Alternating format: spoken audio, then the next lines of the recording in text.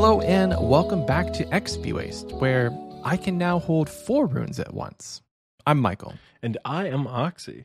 If you're new around here, what's going on, new friend? We're a podcast that talks almost entirely about old school RuneScape. I'd say we're a good 96.2% old school RuneScape, probably 2.8% anything else, and then I don't know what percentage is remaining. 1%. 1% really bad at math. 1% just handsome. So welcome. You're in the right place for new old school RuneScape content. If you're not new around here, I already know people are gonna be flaming me if I get that math wrong, which I'm almost 100% certain I did, and that's basic arithmetic. So I don't even have any excuses. But TOA came out this week, and it's been fun as hell. So welcome back. We're going to talk a lot about it. Michael, how have you been this week? I've been pretty good. Sent a fair few raids, just like I know that you have. We're going to talk a lot about raids, so I'm going to try and avoid that in my weekly recap because I've done a little bit extra. I got 94 agility, cranking it out. So I'm keeping track just for my own curiosity. And I got to 93 on August 20th. And then I got to 94 on August 27th. That's 1 week. And that was also with me doing 8 hours of raids on day 1. So I could have got it way sooner, but I'm just cranking it out. And right now I'm nearly, and you're just 800k till 95. So I'll probably get maybe a little over 100k XP while we record, which is great. But I found a new rhythm, I guess, because I was talking to my dad a week and a half ago, and he was just asking had I seen any new shows lately. I was like, no, not really. He's like, The Orville is now on Disney Plus. I was like, oh, I remember that show. I used to watch it on Hulu. I fell off watching it, or I finished the seasons. I don't remember, but I started it over again. And that's been my nightly routine. Whenever my wife is off doing whatever she wants, I'll just go in, watch The Orville, click at agility. And I don't know, I can bust out 2 to 3 hours and not really notice that I just did 3 hours of agility. So I think that's how I was able to do it in a week. So it's been fantastic. And I say it all the time, but you have the itch, scratch it. I don't really have the desire to do any other skill at this point. So I might just get 98 agility, stop there, and then get the other ones up to 98. But it's just, every day I look at that, I look at my skills tab, and I think, can I be satisfied stopping at 98 and then spending weeks, months, whatever, doing other skills and not having that satisfaction of just being done? I don't know. I really don't know. I might not do the whole 98s and then get a 99 at the end. I'm going to leave it open. I'm going to get to 98 agility and see how I feel. And then from there, decide if I can hold out till 98 98 hunter, 98 thieving, and then a 98 slayer. But most likely, if I don't hold out, 99 slayer will be my last one. Yeah, it's been a good week. How about you? There are 2 elephants in the room this week. Normally there's only one whenever I give a weekly update, but this week I suppose there are 2. So to get the first one out of the way, once again, still no cape. I only sent 1 attempt this week, and you're going to be shocked to find out why. I made it to wave 24 and died and was like, well, this is stupid. I'm going back to the tomb. I had all escape stuff. So I had T-Bows, all right, Vams, just because he was going to be at work and not feeling well. So he loaned me his stuff for a couple of days. And I'm like, what if I just sent a sneaky T-Bow Inferno? I don't even think I used the T-Bow before I planked. And I'm like, yep, not worth it. So I'm like, I'm not having fun doing this, and I'm having a blast with TOA. So the other elephant in the room is that I've been doing a literal shitload of TOA. And just like Michael said, we're going to save it because that's probably what we're going to talk about in the main title content. But yes, lots of Tombs of Amascut. In other news this past week, but at TOA. I mean, they're not fun, but again, we'll get into it. So in time, I'm sure. It's going to happen by the end of the year. Again, I'm not. That's a dangerous statement from last year. I understand that, but I'm compared to where I was this time last year. I'm pretty certain it's just I just need the run at this point. Yeah. And I know it's getting serious again because last night I had a really bad Inferno nightmare. Like, really bad. Like, I was at Zuck, and the sets were spawning, but there was no Ranger. After Jad, the Ranger just wasn't spawning. Yeah. So I was able to fully pray, and it was awesome. But the shield was moving like 4 tiles a tick. It was moving like faster than players could run. So I was like tanking Zuck hits trying to keep up with the shield. And I'm like, this doesn't make any sense. Why is it? I'm like, why is this what's happening post Jad? This is bullshit. And I didn't get the cape in the Inferno Nightmare. And I woke up and I'm like, it's like 4 o'clock in the morning. I'm like, okay, that was not real. Thank fuck. So yeah, it's coming back. I mean, literally, I just need the run, but otherwise, it has been an eventfully uneventful week because I have done one piece of content from Wednesday at about 6 o'clock in the morning until about Sunday at 8:33 p.m. where I say this to you now. So, oh man, it's good content though, and we'll get into it. Mm-hmm. I had a question. Do you remember this time last year what your PB at Inferno was? No idea. Probably around 40 or something. Okay. I mean, you're making moves. I think this is probably the time last year where I got there's an elite combat achievement to kill a major within the Inferno. Oh, so okay. This is probably around the time I started and like did that, but otherwise, I mean, we're chugging along, so I don't know. I imagine it's a lot closer to like September, October, which is it going to be September when this episode releases? It might be. I'm not sure. It really might be. Yeah. I think it will be. I think we'll be in. Nope, the 31st. Yeah. No, it's September 1st. September 1st. Sorry. Yeah. So first day of September. I think now is about the time where we were really starting to be like, all right, what's a gear setup look like? Let's seriously send these runs.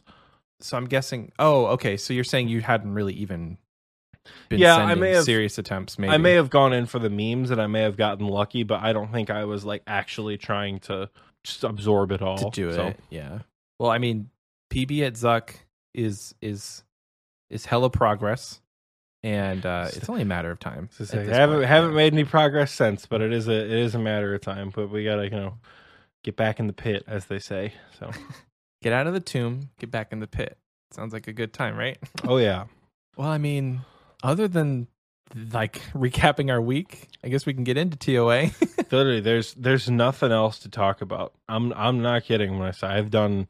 Yeah, I think I've done maybe 1 farm run a day. Maybe. That's still good though. That's about it. Yeah, I would like to do more TOA, but I'm having to stop myself and say like maxing is my goal. Raids is not my goal. Raids is very fun. It's probably the most fun I've had in a raid, probably ever, because Chambers is not like, hey, we just ran one. You want to run one back again? It's not that for me. Sometimes it is if the mood is right and maybe I've had a beer or something, but like it's not. So TOA has been fun. I got my thread of Elidness and I'm out of there. Peace. Time to max.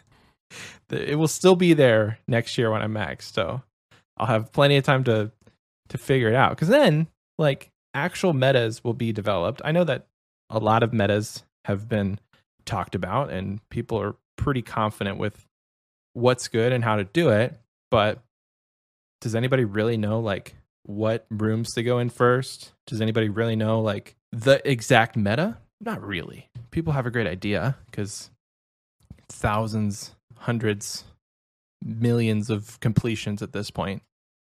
It's a weird way to put it, but there's a lot of completions at this point. At the time of recording, we even have a couple on, not us in the clan, but there are people who have done expert mode solos, which is cool. I would argue there's one person in the clan who has done expert mode solos at this point. I haven't talked to him today, but I would argue that Jesse has completed at least one expert mode solo by now. It's pretty cool. That's literally the only one in the clan, insane. I think, who would be running like that.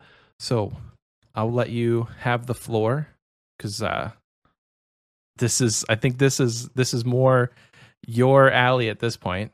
I have thoughts about TOA, but I would argue in most cases it is my alley. If we're talking about rating, if we're talking about PVM, and if we're talking about particularly high level PVM, I would argue yes, it is my alley. But I would actually argue that this is both of our alleys, because while on the high end, I've been running, I think I've capped out at like 220 solo.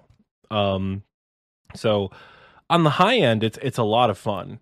On the high end in a group, I think on average when TMD and I duo together, we do like 180, 190, 200 duos, and we just run that back over and over and over again. And it's a lot of fun. I like being there while the metas are being developed. I kind of like the guess and check phase, you know? Mm-hmm. I like being in the space where like I'm getting DMs both like on Discord and on Twitter of people being like, yo, DDS is the strat. Like, let's just give it a try and see how DDS with adrenaline goes. You know, let's leave the Karis behind. Or like when I got my Jewel of the Corruptor, which is the red one, the special attack gives enemies 25% increased damage taken. So, but it slows my attack speed. So we're going in like trios and 4-mans. And I was like, how about this? How about this? When the core drops, I'll hit it with the Karis spec and you guys absolutely clobber it with claws. And just see what kind of damage we can do. And we're going for 1 downs and 2 downs. Like, I really like that, like, end game experimental phase. Granted, I'm not taking a shadow in to know, but I can see places where the Shadow of Temekin or the Temekin Shadow, whatever it's called, is going to eviscerate enemies. Akka, oh my god. The final boss, oh my god. The Sang Staff is like, the Sang Staff feels like an Iban's Blast in some of these rooms. The Sang Staff is just not it some places. But the Shadow with the increased accuracy, I cannot wait to see just how hyper lethal that thing is. So on the high end, yes. But this is far and away, and I know you can agree with me, the most accessible piece of legitimate endgame PVM content we have ever seen enter old school RuneScape. The quest requirement, I mean, the final boss of Beneath Cursed Sands is interesting, but watch a couple guides and you'll be able to get through it. I wouldn't say that the final boss of Beneath Cursed Sands is more difficult than Vanstrom or Galvek or Seren or Gluff. So like there are harder quest bosses. Yeah. The requirements are pretty minimal for Beneath Cursed Sands. And the no invocation entry mode raids, literally, I think of the 470 plus people that are in our clan, the people who have been raiding, I want to say every single one of them have pulled off a completion in entry mode. Like this is the most... I soloed entry mode. Yeah. On like the second day, I think. Yeah. Granted, I had pretty decent gear, but I think you can even solo an entry with like mid-tier gear. We've been seeing people do it with Trident of the Swamp, Dragon Crossbow, RMs, Fighter Torsos, like solo like entry mode level raids. So like raiding is endgame, quote unquote, but like not this raid. This is mid game up until like absolute max endgame. Like this spans the entirety of PVM. More arguably, I mean, granted it's only been out for like a week, but arguably right now, you know, I know I've got some rose-colored glasses on because I love it so much. This is the most diverse and accessible piece of content old school has ever had, as far as who can get there, you know? And in addition to that, it's also the most sustainable, because as you get better and as you get better gear, you can crank up the invocations, you can crank up the time, the path levels, you can crank up, you know, no food, no brews, things like that. You can make it more difficult for yourself. You know, when you going to Barrows with a Trident of the Seas and Black D-Hide is very different from going to Barrows with, you know, Ancestral and a Sang Staff and a Serp Helm, because it's the same content, but you're just doing it quicker. You know, the Tombs of a Masket has room to grow with you as a PVMer. And it is so exciting to like watch and be a part of here at its inception. You know, because for me, like I'm a good PVMer. I would not have been able to do Theater of Blood on release. If Theater of Blood came out today, I would not have been able to get a completion on the first day. 0%. Yeah. Chambers is a maybe, you know. But Nobody knew what they were doing at absolutely Chambers. not. Exactly. Right. Nobody had any idea of what a raid was like, you know? And arguably, Chambers mechanics are not what they should be, but there's no room to change them. Like, they've tweaked them to the absolute max, and that is about it. It would take a complete overhaul of Chambers, I think, for it to like be as good as TOA is now, with like an entry mode, a normal, a hard mode. I know you have challenge mode, but that's different. So it would take a lot, and I'm excited for what they've been able to accomplish with TOA as far as really taking feedback, looking at the last 2 raids, and thinking this is how raids should be in the future.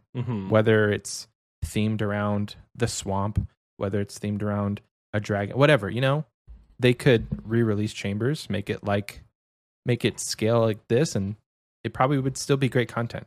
But again, it's like, it's too far gone at this point. You just have to live with the Chambers mechanics how they are, because the fact that you can go in there as a hardcore Iron Man and just simply die and it mean nothing kind of is, looking back, not great. You know what I mean? It doesn't add that risk factor. It's kind of free content at that point. Theater of Blood, TOA, you die, it means something. So it's not a safe death. But yeah, I agree 100% with how much you can scale up this raid. Even at raid level 50, you still have a chance at making money. Like, you're not totally out of the, it's not totally out of the realm of possibilities for you to get a drop. Unlike with Theater of Blood, there's no purple chance on an entry mode, unfortunately. The best you can get is probably Vials of Blood.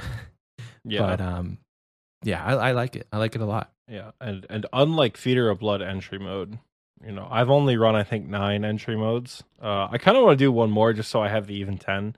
But you know, as far as like TOB entry modes is extremely forgiving.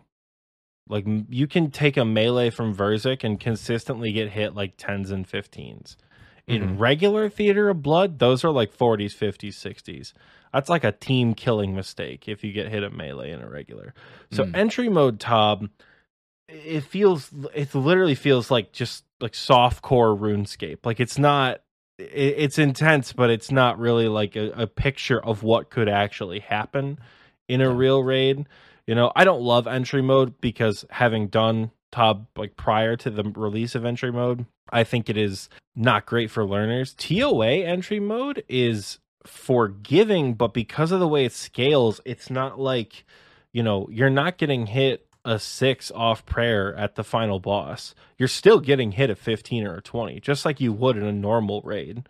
You know, you're still getting hit, just some of the mechanics aren't present, but the mechanics are optional to begin with. So I think that's, for me, what makes entry mode so much better of like a PVM learning experience. I know we said last week, like, we had the argument about go try out Theater of Blood, go try out entry mode, which, by the way, side note, I'm not trying to gatekeep TOB from people. Really, I'm not. I don't like, you know, the idea of being like, oh, only the highest of the high level can do this content, because I'm not the highest of the high level. On day 1 of release, I wouldn't have been able to find a team because I don't have an Infernal Cape, right? Like, I'm not trying to gatekeep TOB. I genuinely think that A, like, entry mode is not a good way to learn, and B, learning Tob, like truly learning it, is a frustrating experience. Just like Zulrah, just like your first Fire Cape, learning TOB is frustrating because of the amount of failure. It's worth it, and it's a hell of a lot of fun. And if you're at the point where you're like, dude, I got base 90s, I'm going to go send some Tobs, do it, but brace yourself, because you're going to die a lot, and it's going to be annoying as shit. But 100% recommend people do it. So I know I listened to the episode as I was editing. I'm like, yeah, I don't want to try to, like, I'm not trying to big dick anyone out of Tob, but just like prepare yourself for like the inevitable failure, as we talked about. Yeah. But no, the way TOA scales is beautiful. It's the health, it's the damage, even like the amount of people you have in there. TOA is fantastic. Fantastic. So do you want to talk about our hour 1 experiences? Sure. Because we were there together. Yeah. We were. We sent in a 7-man entry mode. Which is insane. Yeah. We completed it. and it felt really good. Mm-hmm. And then they're like, let's throw on some invocations. And then it all went south. Wow, we got So egoed bad. like crazy. We got our first entry mode. We're like, let's go. You know, we're all pretty decent PVMers, all pretty decent raiders. We're like, dude, entry modes for babies. We easy. We can do a 150. It was the meanest wipe and wipe and wipe and wipe and wipe I have seen in a long time. Like, we got egoed learning normals. Probably my favorite moment of doing normals. When we all went in for entry mode, we got to Zebek, the big crocodile. Everyone had T-bows and Bofas, and we ripped Zebek apart. It was like a minute, 20-second fight. Absolutely ripped him apart. And we knew the waves were coming. We knew the poison was on the floor from like the trailers that we had seen. We went in on normal, where he had a little bit more health from the invocations, and the invocations turned it up a little bit. And then suddenly, when he shot out the poison, he shot out these rocks. And we're like, I don't know what we do about these rocks. Let's wait for the waves. And then the shock wave came out. XP wasters, it killed our entire team. All Everybody. 8 of us died immediately because we weren't at full HP because whatever, we can tank this. He's not hitting through prayer. Killed the entire team. And we're like, what the just happened? What was that? Where did that wasn't in the last raid? Who turned that invocation on? Learning normals was a trip, but that first entry mode, oh my god, it was so much fun. It was fun. Oh yeah, it was a blast. I have a clip of our first so I was streaming. I streamed for 9.5 hours that day. And our first entry mode completion, I have the clip of when the warden finally rears back and the final phase starts where everything's all kicking off and there's lightning going on. And the whole chat, everyone in VC is like, what the fuck is this? Oh my God, Bruce, stay safe. Oh my God, run around. Then we finally get to completion. We see the KC in the chat box and it's like, let's go. We beat entry mode. You know, that's a pretty cool clip I've got for the memory books there. But that's cool. Yeah, no, it's been a heck of a lot of fun. Heck of a lot of fun to learn. Looking back at that experience, what I wish we had done, and this is just hindsight, instead of going 0 invocation straight to 150, I kind of wish we ramped it up and just got kind of what you should do now is start at 0 and then maybe go to 50 or 60 and then go to 90 or 100 and then 110, 130 and then you're starting to send 150s, 160s. I kind of wish we did that because we literally for probably 3 hours tried to brute force a 150 and it was just so frustrating. Yeah, because at that point we're still learning the mechanics, which is totally fine. It's within the first couple hours, but I was able to ride the high of the first 0 invocation raid for a while. And then I'm just like, guys, I'm not having fun. I'm literally not. I'm going to take a break. I'm going to go eat lunch, think about what I've done. And yeah, just looking back, wish we would have done it a little different, but I just had a blast. It was a blast. We ended up doing that a little bit later in the day where we were like, all right, we're pretty good at PVM, but we're pretty bad at TOA. So we're going to turn up the heat little by little, you know, we're going to slowly make our way deeper into the pool instead of having to just jump right into the deep end. Yeah, and it worked really well. I think by the end of the day, we were consistently running in groups of 4 or 5. We were running 90s, and then I think I got my first normal at the end of the night in a duo with Ralph at a 150, and then I did my first 150 solo the next morning. So gaming. So day 1 completion. Hell yeah. Yeah, I did get it. I mean, technically, so it's weird because it wasn't day 1 for me because we finished it at 12:02 p.m. or 12:02 a.m. But it was still day 1 for Ralph. So I count that as a day 1 completion because we're in a different time zone. Dude, so you started it within the first day. Yeah, within the first 24 hours, I got a normal KC completion. So that for me was pretty exciting as well. It was one of the goals I had was to learn TOA day of release. And while I'm no AddyCon master of TOA, I definitely think I picked up on this a lot quicker than I was expecting to. I was thinking this is going back to a way previous point. I'm just now remembering, but I was thinking back to that conversation we had about entry mode TOBs, and I was reflecting on how I felt on Wednesday having done a number of entry modes. I think I did like 5 or 6 KC entries.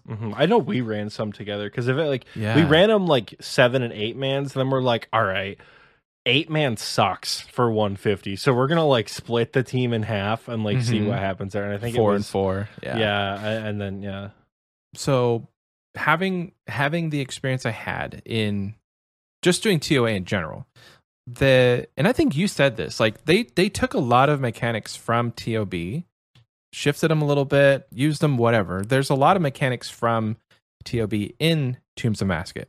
So it really wouldn't be that big of a deal to get comfortable in an entry mode. If you haven't done Beneath Cursed Sands or whatever, you're not ready for that quest, just send a couple entry mode TOBs if you're kind of in the mid game and you don't have the gear stats to do regular TOB, because some of those mechanics will transfer over. Like you still have the Verzik walk, and that's going to help you in Kefri. I think that Nilos is very stressful, but like maybe doing a couple Nilos will help you in the Baba challenge room with just figuring out, oh, I need to use range to kill this one. I need to use mage to kill this one. So I don't know.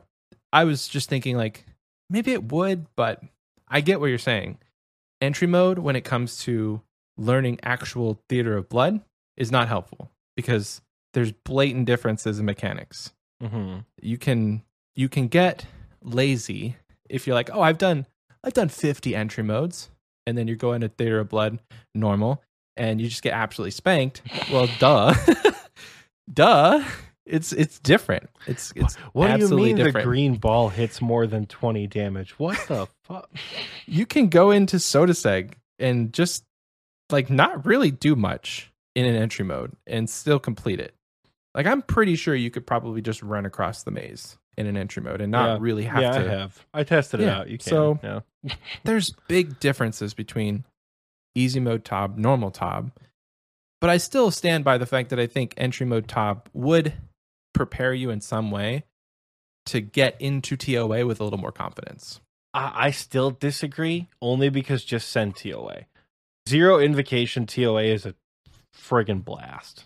Yeah, you know? It is. It's a lot of fun. I hate to disagree with Michael. What is this, 2 weeks in a row about raiding? But I mean, Zero Invocation, you can still get the thread and you can still get the jewels. I think technically, reward wise, you can receive everything at every level. But if they're grayed out, it's like a ridiculously low chance, like Onyx from a gem bag chance, right? You know, like 1 in 10 million or something stupid. Yeah. I think somebody on Reddit day one got the pet from an entry mode, 1 KC. Insane. So it's possible, just very rare. I'm really interested to see what the drop rates are.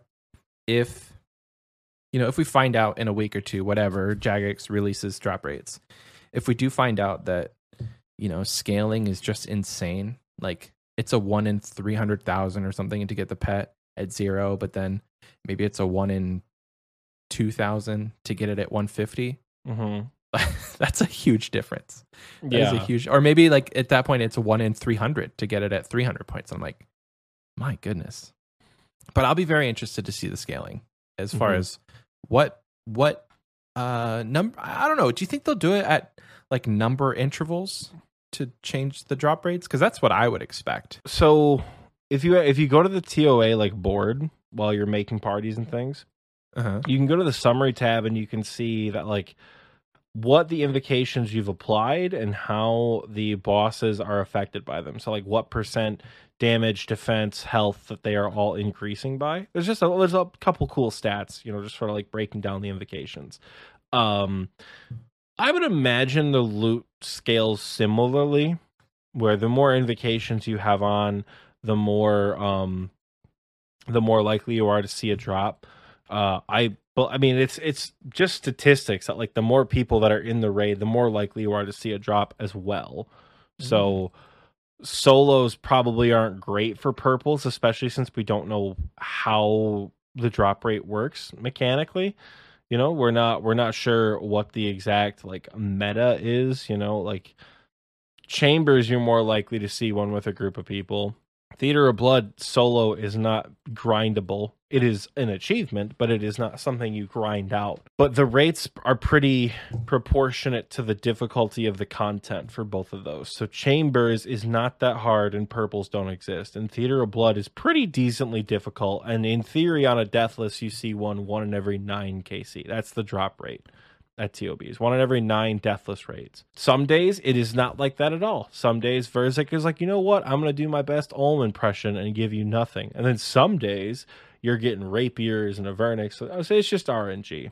I would imagine it kind of scales with difficulty just like that, because TOA can sit anywhere from, as easy as something like Gauntlet at a 0 invocation, which I understand the gravity of what I'm saying. The Gauntlet is not the easiest piece of PVM content in the game, but it requires a lot of focus and it requires learning mechanics that once you learn are rewarding to complete.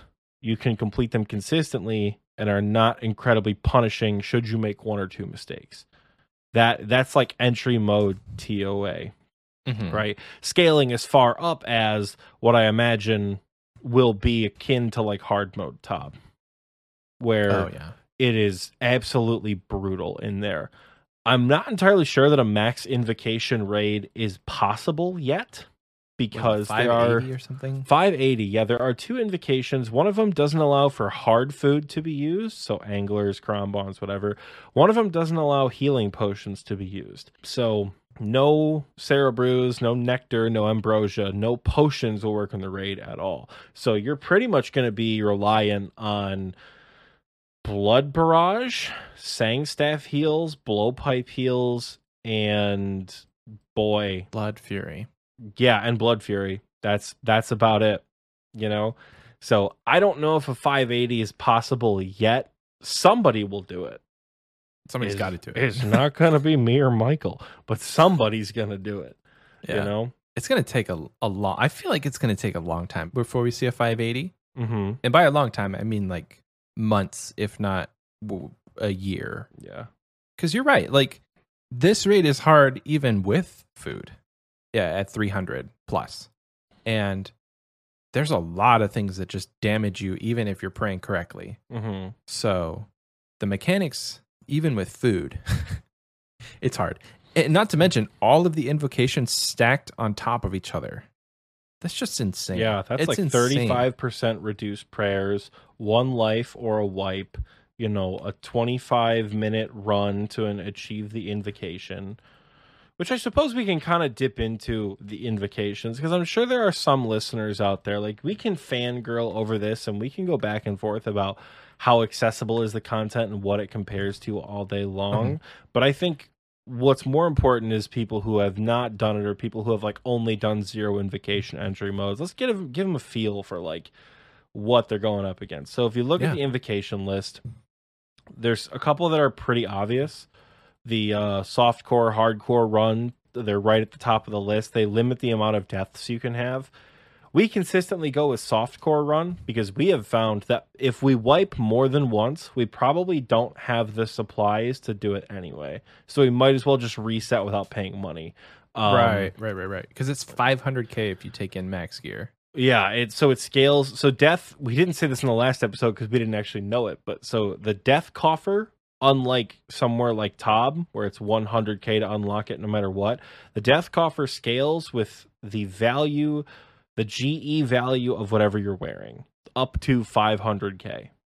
So it's a pretty good gold sink for the end game, and it's pretty punishing in the mid to low game, because if you're paying 200k and you only have a couple mil bank, I don't even want to say the mid game to late game, because the day 1 of TOA, I only had like a 300k cash stack because I had spent it all on supplies, and I had to get a loan because I couldn't get my stuff out of the chest. So shout out to Lord Jake for giving me some money to get my shit out of the shame chest. But so the invocations, the time ones are also pretty self-explanatory, except the mechanic of the time ones is a little strange. So let's say you have a 150 invocation raid and you stick the minimum time on it. And that minimum time, the 40-minute interval, right, bumps it up to a 160. If you complete the raid within 40 minutes, So not just the actual challenge, but the total time of the raid. So like when you're resupplying, walking between rooms before you enter rooms, if the total time of the raid is under 40 minutes, you get those 10 extra points and the raid becomes a 160 level invocation.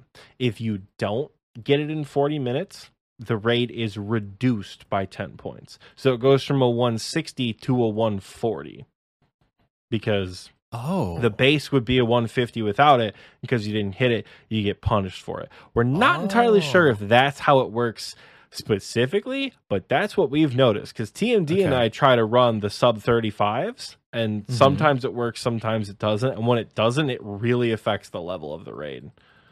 So just something to be cautious of right there. Again, that might be proven to be not true in the future. It might already be proven to be not true right now, and we're just not paying attention to our invocation level. Again, this is 6 days of play testing that we've done to give you this information, 5 days even. So it's not like we're, saying something about something that came out 6 years ago.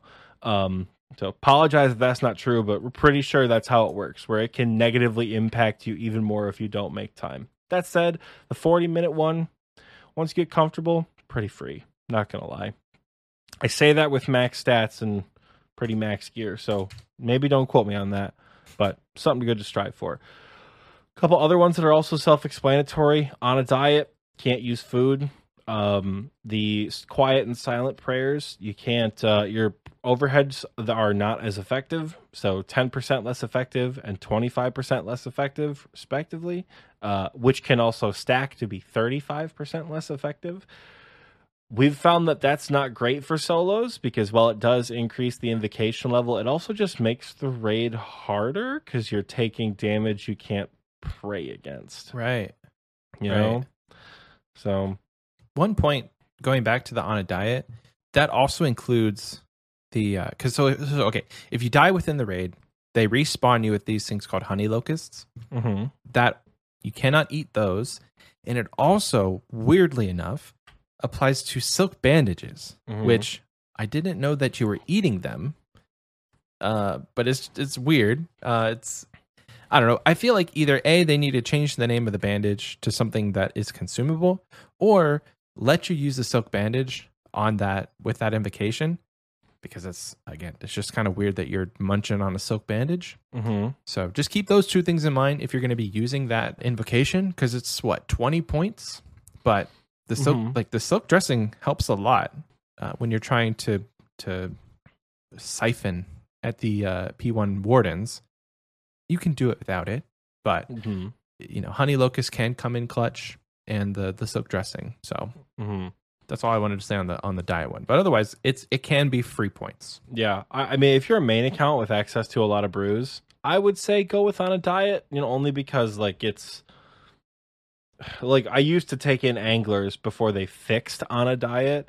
And then it was like, oh no, now I can't take 44 healing. Let me just take 120 healing instead. Because brews heal a lot more than any hard food.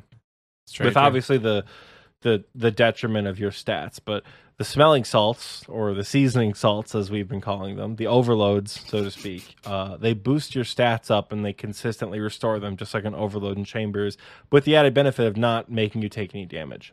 Yeah, it's pretty powerful. So yeah, there's that. So brews aren't necessarily out of the question. Something you can just pack yak and bring in there.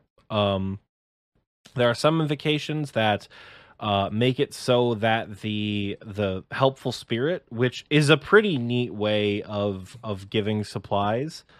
The helpful spirit will give you less supplies. Helpful spirit is kind of like a hybrid between a Tob chest and a chambers prep, where it just gives you 3 different loadouts, all with various items: brews, restores, prayer enhances, the silk bandages Michael talked about, overloads, and then adrenaline, which is cracked because it halves your spec. So instead of 2 claws, you get 4, for example. And then ambrosias, which is a single greatest piece of food ever entered into OSRS. It overheals you, it restores all your stats, boosts your prayer up to full, and restores your run energy in 1 sip of a potion. Ambrosias are everything. And you get 2 sips per potion. And you get 2 sips. So we use it as get out of jail free in the final phase. I just want to take a moment and thank the JMod or the JMod team who got that green lit and put it in the raid, because it's OP as hell, but it is so nice. It is. I'm hoping that it get to the point where you don't have to use them, and like taking the power section on the helpful spirit is not always necessary, but like it's freaking amazing. Yeah, it is saved runs for me almost every time. I sip at least one dose. So thank you, JMods. It's really good. One thing that they don't really describe too well, the path seeker ones. Yeah, I was wondering about those. So there's one indication that completing a path during the raid will cause other paths to level up. And then there's Path Seeker, Pathfinder, Pathmaster, which levels up the paths, quote unquote, by 1, 2, and 3 respectively upon entering the raid. Now, what does leveling up a path mean? Now, I've not played around with this a whole lot to be able to tell you, but from what I've been able to see, places like Akka, for example, the memory puzzle where it shows the 4 lights and you have to walk to the lights, Akka will do 5 of those instead of 4. Whoa. The boulders at Baba will fall faster, and you'll have to be there. Not the poop boulders, the ones that fall from the sky will fall faster, and you'll have less time to get away from them. You know, so when the paths level up, elements of them get more difficult. Okay, which I'm excited to play around with and see like which ones are, you know, quote unquote free, for example, that are just easy points. If we say they're free, it's because we don't think that they're very difficult for us to complete. Although objectively, if you're doing it for the first time, I would not turn some of these on. Right. Then we get into like the individual demi-boss ones, which are fun. Well, I do have a question. Have you looked into the walk the path? Because there's 3 specific path ones, but then there's walk the path. Is that correct? Yeah. Is that the one where like the first room you go in is not leveled up, but then the other rooms will be? So from what I've gathered from listening to mainly Jesse talk about it, because he's the only one who I think has run with that invocation of the people that I've spoken to, there's like a chance for them all to level up. So you can, let's say you do Akka first, right? When you leave Akka, when you complete it, there's a guarantee that one of them will level up, but there's a chance they'll all level up. Gotcha. So sometimes you'll get unlucky and they'll all level up every time. So by your 4th room, it's a level 4 path or a level 3 path. But sometimes you'll get very lucky and then only one will level up. So like, let's say you leave Akka and then Kefri levels up to 1. But you're like, oh, well, I still have level 0 Baba and Zebek. I'm going to go do one of those because they're level 0 and they're going to be much easier for me to kill. Then you might get lucky again and Kefri levels up and Baba doesn't. So then you have a 2 or a level 3 Kefri by the time you go fight Kefri, but you don't have to deal with any of the other level ones. Again, we're 5 days into Tombs of Amasya, and I have not played with that invocation. Yeah, this is what I have been told by people who have. Again, we may be incorrect, so I apologize for giving you false information. Really not trying to, right? But that is, that's that invocation. I don't really run with it on again. How many points is it worth? Like, is it substantial? It's worth 45.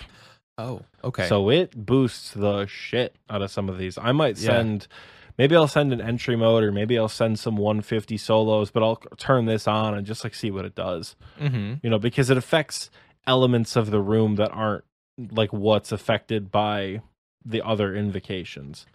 You know, I'm interested to see if like I just don't know how it'll be affected. So I'll have to play with it and give it a shot. There for sure will be like a wiki article that's like, these are what you get with level 0. These are what you get with level 1, and it'll detail it so that maybe you have a better educated walk. Maybe you're better educated walking into these rooms if they happen to level up.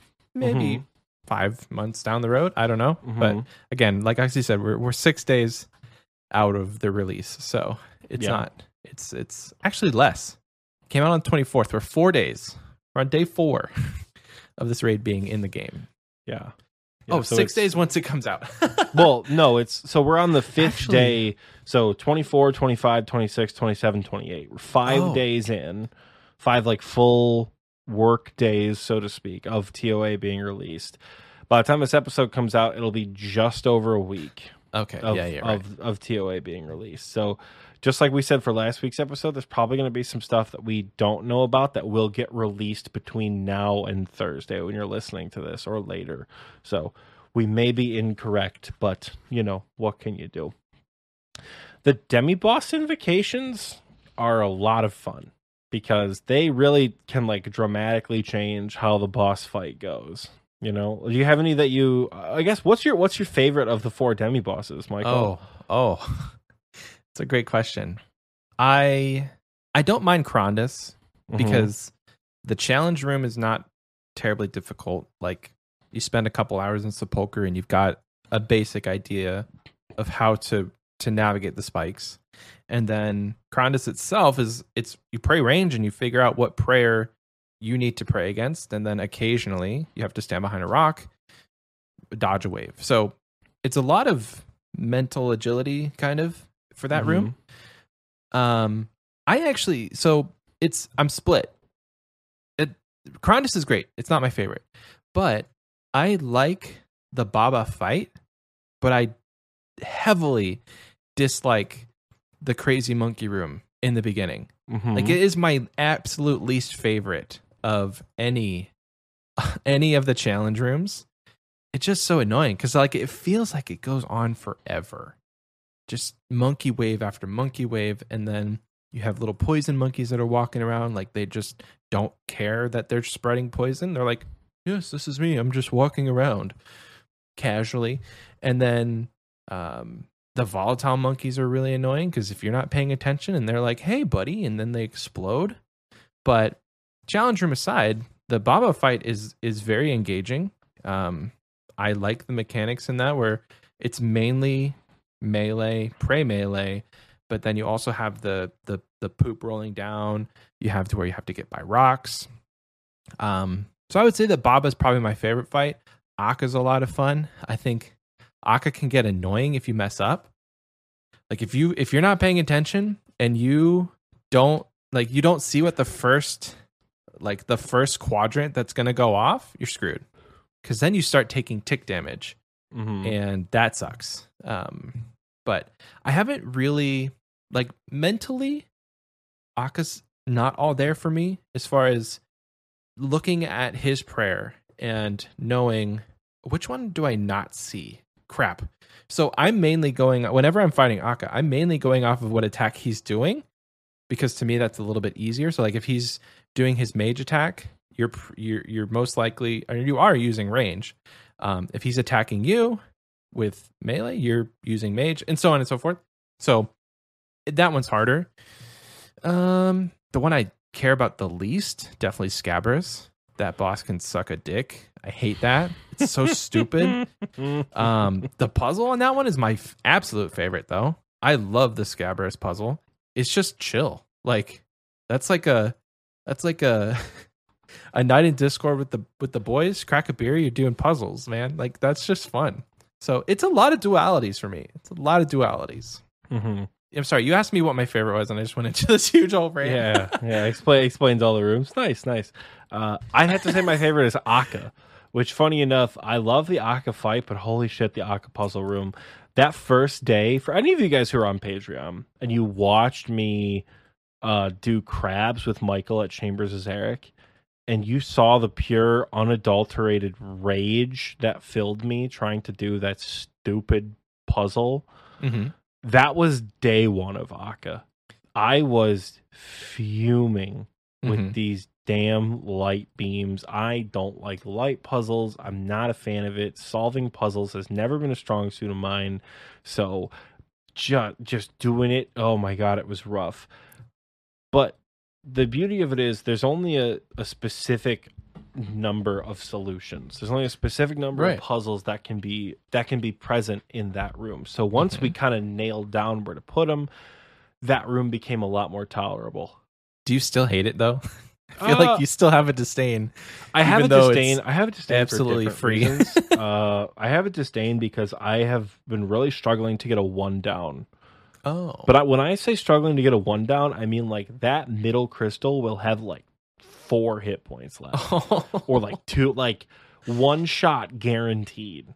You know All what I you need to do is just hit it a tick earlier, and I've got it. So like that has been a cause of like this monitor's going out the window, because like that is so annoying to almost get the 1 down, Yeah. you know. But I mean, solving the puzzle, like I just know where to put things now. It feels like, and I think the Akka fight is great. The running joke for the last couple of days has been I need to go seek some help, because I think the final part of the Akka fight, where all the white balls are moving around the room and you have to like dodge them and attack Akka, that's the best part of the fight. I love that. It's so satisfying to not take any damage. I think it's so much fun. But that seems to be pretty universally hated by all my friends. It's not. I wouldn't call it terrible. I think people just find it annoying that there's some times where it's just unavoidable. But literally, if you pray redemption and you semi pay attention, it's not bad, because he only has like 600 health, and that's pretty easy. Because you can get like 2 or 3 hits in. If you have a scythe, it's more like 2. Yeah, you cut through him with a scythe. It's 1 swing, and you're on to the next one immediately. Usually, we open that up with a double claw and then just into scythes, and it's over pretty quick. But yeah, do you have a least favorite? Probably Krondas. It was Zebek for a really long time, because the trauma of that first normal mode and that shockwave has not left me yet, and I am not ever prepared mentally or physically for Zebek shockwave attack. Yeah. That said, because I don't like it, I have made it my life's work to be the only person responsible for making sure we get past that thing.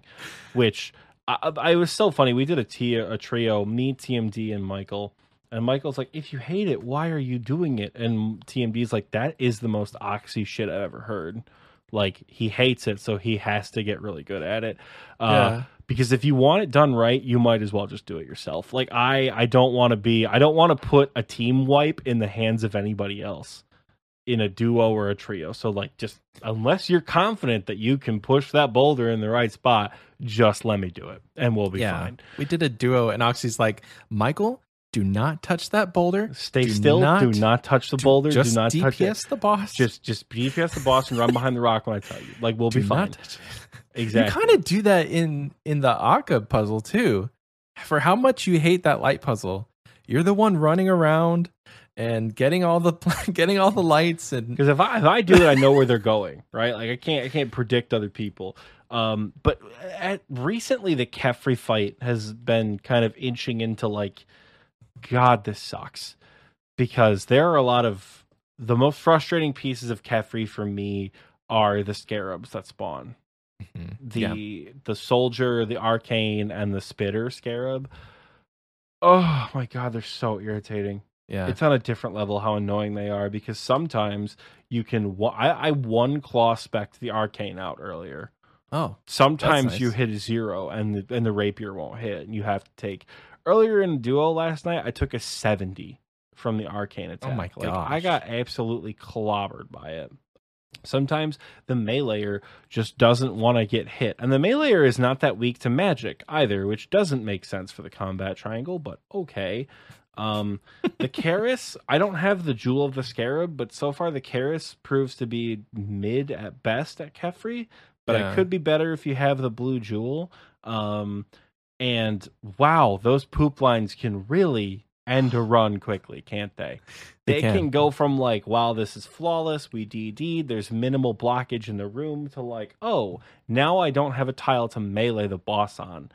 Awesome. And sometimes it's not in your control, because sometimes it will push you in the opposite direction you want to go. So at the moment, Kefri is sneaking into last place. While, like you said, the puzzle is phenomenal. I thought that was going to be the worst room in the entire raid. The matchy at the end, chef's kiss. It's so fun. Oh man, it is so much fun. Especially because like we're getting pretty good at doing it sub 90 second too. So we're having a we're having a blast pushing the sub 90 room. I think all the puzzle rooms are fine. Baba's is kind of annoying only because of how long it takes. But even then, I got like a 315 on a solo earlier because it's more about killing the monkeys than it is actually doing anything in the room. Right. It's how quickly you can kill the waves that come out. And just like Nilo, the waves are always the same. So you can predict what's going to be on the field after you kill the first wave that's out there. So yeah, the Diet Niloka's room in TOA is not too bad. Baba fight's okay. You know, Mind the Gap is a fun invocation to turn on. Oh, have you been running it with that? Yeah, we've run a couple. I don't do it on my solos, but I've done group raids with them on. Mind the Gap is fun if you don't tell your team that Mind the Gap is turned on. Oh no, that's when Mind the Gap is the most enjoyable. It's when people step into the raid and they go, "Wait a minute, is the woo?" and everybody dies off the rip, and they're like, "Actually, you son of a bitch." That's when Mind the Gap is a good time. It's a good troll because you get quite the giggle out of it. But yeah, I would play around with the invocations. The final boss is a shitload of fun. But before we get to the final boss, I would play around with the invocations, see what you like, see what you don't like. Some people are going to have preferences for what they like to run with. Some people are going to have different preferences. For example, I don't like Mind the Gap because I think it adds an additional layer of stress. A lot of the people that I'm good friends with, who I've been raiding with, think Mind the Gap is perfectly fine. Just don't walk in the middle of the arena when it's at 66 and 33 HP. It's not that hard to get around. I don't like it, so I don't play with it turned on, you know? Yeah. So play around with invocations, figure out what you're comfortable with, figure out what you're like, wow, that's awful. Another one I don't play with, Upset Stomach. Yikers. I do not like the Upset Stomach invocation. It makes the poison in Zebek wider, and it makes this radius with which the balls explode less. So you have to be more accurate on the shockwave phase, which again carries just a little bit of trauma for me. So, you know, I don't love that one. But yeah, get in there, play around with invocations, go from 0 to 50, go from 50 to 100, go from 100 to 150. It's a shitload of fun to practice the rooms. And if there's ever a room that you're like, man, this sucks, unlike Chambers, where you can run in or you can't like run in and practice, unlike Tob, where like if you're shitty at Zarpus, you have to push through the rest of the raid to then still be bad at Zarpus. Mm-hmm. You can go into any of the paths in whatever order you want. So if you really need practice at Kefri, run Kefri back over and over and over and over again. You know, and try it with the different demi-boss invocations, like Oxy was saying. Mm-hmm. You know, if you just turn all 4 of them on and head in there, and then figure out you hate that, turn off the Upset Stomach one, and then see how it is. Guess and check, and especially if you don't turn on hardcore, you can leave without any penalty. You can leave the raid without a penalty, and you can die without a penalty as long as the one death mechanic is not turned on. Yeah, you can die as many times as you want. They scale it up from as many as you want to you can die 10 times, you can die 3 times, and then you die once, and then we always run with softcore. I see. Do you think we'll ever get to the point where we're at hardcore? 100%. Because like we're deathless and it's just free points at that point. Yeah, for sure. We'll get to that point, and that'll come when like we have, you know, if we're running group raids, like if we're running, you know, 3 or 4 mans, we'll probably have to have 1 or 2 carries. Yeah. In order to do that, just to like guarantee it, you know, because like if you die at the final boss, you can't respawn between phases. So you just have to finish it. But if you think about it, Tob is always hardcore. It's always one attempt, and people do Tobs all the time. Mm-hmm. So, which is yet another reason why Tob is teeth-pullingly frustrating to learn, especially if you're going with a group of learners. But that's neither here nor there. The final boss, Michael. What are your thoughts on the final boss? Because you've done a couple of Verzik, but I know you've done a lot of Ulm. So where does the boss stack up for you on the compared scale to of the other final bosses? I mean, it doesn't even just have to be those two. Like it can be any other boss in the game. What is the Warden's fight? Where does that rank for you? I'll go with each phase. So there's 3 phases. Phase 1, I like that you can choose how to start it. If you're not aware, there's two bosses. forgive me if I mess this up, but it's Alidness and a Masket. Alidness and Temekin. Oh, so close. Okay. Mhm. So Alidness and Temekin. And depending on how much energy they get from the obelisk, depends on which one will wake up. And so you can choose to siphon all of the energy from the one that you don't want to fight, and they won't wake up. So I've been running a pretty good spread of both. And I don't know which one is which. The one with the swords, is that Temekin? That's Temekin. Swords is Temekin. Hammer and shield is Alidness. Alidness. Okay. I think I like Temekin more. It starts out with range, so if you have a pretty decent range weapon, you can get down in P2, but we won't go to P2 too much. The mechanics are interesting in P1. There's the siphon thing, which I mentioned the silk dressings earlier. The siphoning, it's basically just one tick. Every tick you take 3 damage. And if you have the silk dressings, then you're getting healed while you're getting hurt, while you're siphoning. You only really have to siphon for maybe 10 seconds. It's not very long, but it can get you down to from 99 HP, it can get you down into the 60s, which is just more brews that you have to eat. And then it's just about the things that happen. So there's these lights, and then you have to DD for a mage attack, and then there's a range attack, and then you're pretty much into P2. So I don't know. I like P1. P1 is interesting. I think it's very easy to get through if you have the proper knowledge of don't let both of the bosses heal up, or because we did that, and that was another mistake we made. That was another mistake we made in the normal modes. Yep. Yeah. That was another entire team wipe, is because we had the yellow lights and the red lights all at once, and we're like, where do we walk? You can't go anywhere. You're just dead. And then after that, we kind of figured out, because we're like, all right, whatever, we'll just go right back in. And we're like, oh, wait a minute. If you stand here and take damage, it doesn't, the other boss doesn't attack at the same time. Mm-hmm. Then once we figured out, oh shit, we have to get them in cycle, then it felt good. So yeah. P2 for me is very frustrating. I dislike P2 because there's just a lot going on. There's stuff on the floor that you have to watch out for. There's not a lot of reaction time to pray against what they're attacking with. It's very noticeable. Like pray mage when you see a skull, pray range when you see a little rock. It's pretty easy. There's also swords that will pop out, and you have to pray accordingly for those. There's just a lot going on. There's things on the floor.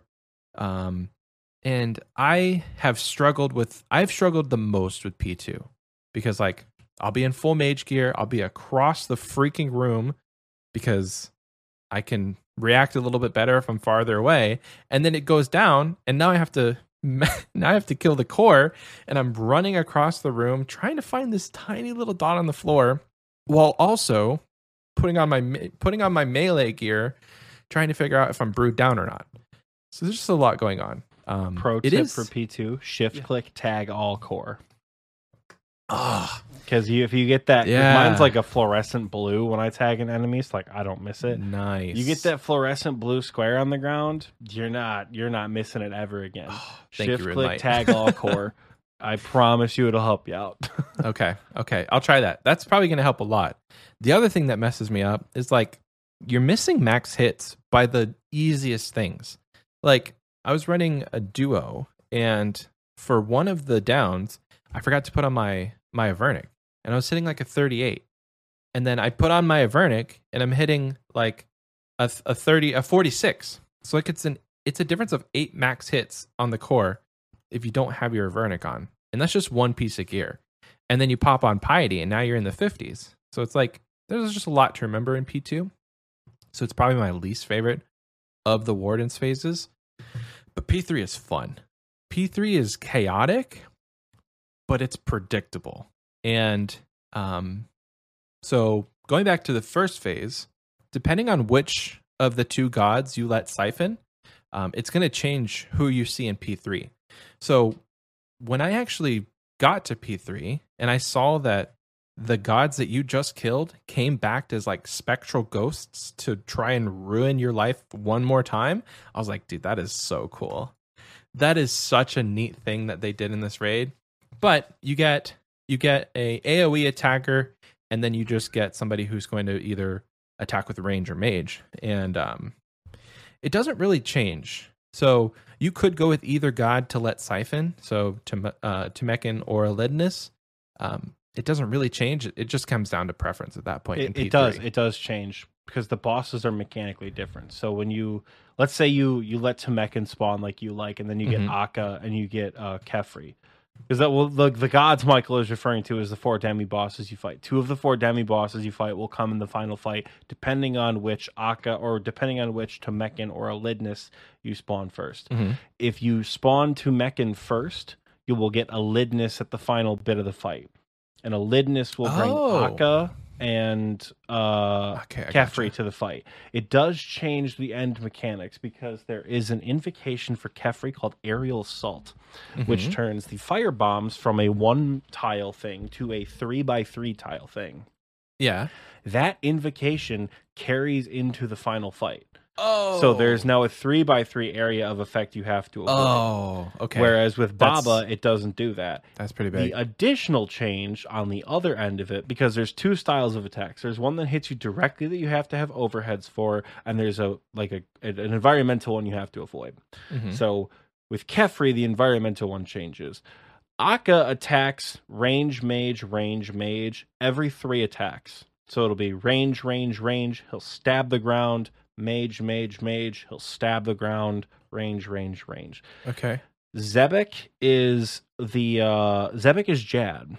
Zebek, you have to watch what he sends out, and then you have to react to the prayers accordingly. So Zebek, I think, is more enjoyable for a majority of the fight until the final phase, where it's just all kicking off and shit's going wild because you have to avoid the lightning and the falling rock, and then now suddenly Zebek, you're taking damage, you don't know why. It's because Zebek is attacking you with what you're not praying against. Zebek is hectic towards the end. So which one you take down does determine how the final boss fight goes. Yeah. I didn't mean to say that they're completely the same. I meant on more of like a very high level. You have an with AoE, no invocations, and you have a basically prayer. Exactly the same. Yeah, you're absolutely right. I didn't know because I don't usually run with the 3x3. I didn't know that we run it in duos, and that's why we don't do Temekin first. Okay, we do the mage one first because we cannot stand doing Kefri with the 3x3 at the final phase. Oof. With Kefri being my least favorite of the demi bosses, I generally don't pump up that fight. I just want to get it over with. And so anytime I've been running invocations, I've just left it on where it's just the 1 fireball. And so damn. Yeah, but it's it is a lot of fun. The one thing I am curious about for the Akka fight is that if you, or rather for Elidnus at the final phase with Akka attacking you, there's an invocation that makes Akka deal melee damage to everyone who's next to him when he does range and mage attacks. Curious if that carries over, which if it does, that. And if you're also, like on too far onto the left, random melee attack you weren't expecting. And I'm also interested to see how leveling up the paths affects the final boss. So Baba's rocks will fall at a certain speed. They'll go when she's not leveled up. Yeah. But when she's leveled up, they go a little bit quicker. So I'm curious to see if they're a little bit quicker in the final phase of the fight as well. And I imagine Kefri's bombs are no different. So there are a lot of pieces that will affect the final boss fight, which just goes back to how well designed this raid is and how well it can scale with your individual skill level or your team's skill level.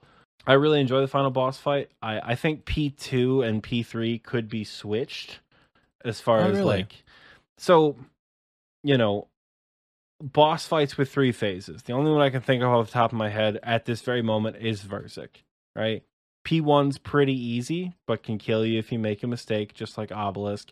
P2 is predictable, but punishing if you get it wrong, just like P3 with like shifting left and right. And then P2 is the like or P3 for Verzik is, behold my true nature. And that's when it becomes just insanity. There's special attack. She's on the ground. She's attacking with all styles. That's more what P2 feels like. Yeah. Where there's environmental danger every couple of attacks. The Warden has an Olm style attack where it will send out either a sword, an arrow, or an orb, just like it does in Chambers, where it turns your prayer off and will hit you for a shitload of damage if you don't turn your prayer on correctly. And then just like in Verzik, you can react when you see either the animation or the projectile coming out, which is not like Olm, which is nice because all my homies hate when Olm jads. But I think P2 is a little bit more akin to a final boss fight until the final Warden gets enraged. Yes. That enraged phase with it, just like I said, when it's all kicking off, holy shit. That is the most fun I've had. That's probably top 3 boss fights for me right there. That final phase of P3. It is so much fun. Yeah. And the Ambrosias make it so that P3 is not nearly as stressful, right? When Verzik gets enraged, she attacks every 6 ticks, and the things will heal her, the tornadoes, and the special attack still happens, so it's still have to watch out for that. And I think the enraged phase is a lot more fun for both of the fights, when they're enraged, because now it actually feels like it's an intense fight. Mm-hmm. Now it feels like there's pressure to kill the boss. And I think they did a beautiful job of that with the Wardens as well. Yeah. Because, God, it is just so much fun. And because you know me, I play with music on. The music changes key when it does that, and it starts to get higher pitch, and it becomes more intense. Oh. And the floor is going away. Oh my gosh, dude. God. And the floor just explodes behind you. Holy shit. Have you ever gotten to the point where there was one strip of floor? Yep, the last row always remains. It's Okay. awful because you're a runner, you're a track star going back and forth trying to hit the final boss because you only got one row of tiles to get through. It's beautiful. This is Jagex. If you are listening, if there is any JMod who does enjoy this show genuinely, whether or not you worked on TOA, this has been the single best release of content you guys have done probably since Leagues 2, probably maybe top 5 period. And not only is the encounter incredibly fun, the encounter has brought joy back to so many people. I was not having fun playing this game. If you are going for, or you have an Infernal Cape, you know that it is not a fun grind. Getting into Tombs of Amasket has made this game so much more fun. Where I'm dreaming about Tombs of Amasket, not nightmares like the Inferno. I'm dreaming about TOA. It is so much fun. In addition to how good the content is itself, the release of content, absolutely flawless. I know we said last Tuesday that the community is a little gun shy after Leagues 3, and I think Jagex was a little gun shy too. Yeah. And they did not, it was spared no expense for this launch. We didn't have we had some minor bugs with the game's release, but that's going to happen with any new content. Mm-hmm. We didn't have a rollback. We didn't have a delay. We didn't have a game-breaking malfunction. Nothing had to be reset. The release was fantastic. The hype for the release was fantastic. The content that people were putting out for it, the videos, the live streams, the teams of all the big names getting together. You got Tasty, Bodhi, Wooks, Addy, all on a team together running 8-mans. Later in the week, you had Bodhi running solos in his max gear at a 250 Invocation 300. The content that people have created has been awesome. I follow some of the artists on Twitter, Jerv and Soften and all that. They've been releasing all of their concepts and their GIF animations that they've been working on for the last several months that they couldn't show anyone until now. So my Twitter timeline is flooded with all this stuff from Tombs of Amasket that people have been working on. The animations are gorgeous. Watch Zebek move his neck. I didn't know they could this is not the blocky hands up, hands back, hands forward, mage attack that we have been used to for 20 years. This is a new level of graphical quality. The music is fantastic. Fun fact for all of you scrubs who don't play with in-game music on, the Akka boss fight, Sands of Time, is a reorchestration of the Al-Kharid theme that you've been listening to for 20 years. It's fantastic. Everything about this raid truly has been top tier. And while I do have some critiques, while I do have some things that I personally would change, it is nothing along the lines of the criticism I gave Raids 3, nothing along the lines of the criticism I gave the Wilderness rework. If you listen to the most recent episode of the Wilderness podcast, I listened to that today. Shout out to Dills for getting that out so quickly. I listened to that today. Wow, I am not very kind in that episode. But this has been... This is like their magnum opus of content so far. This has been the pinnacle of release quality. Yeah. Fantastic work, Jack. Truly fantastic work. Fantastic. I agree. I 100% agree.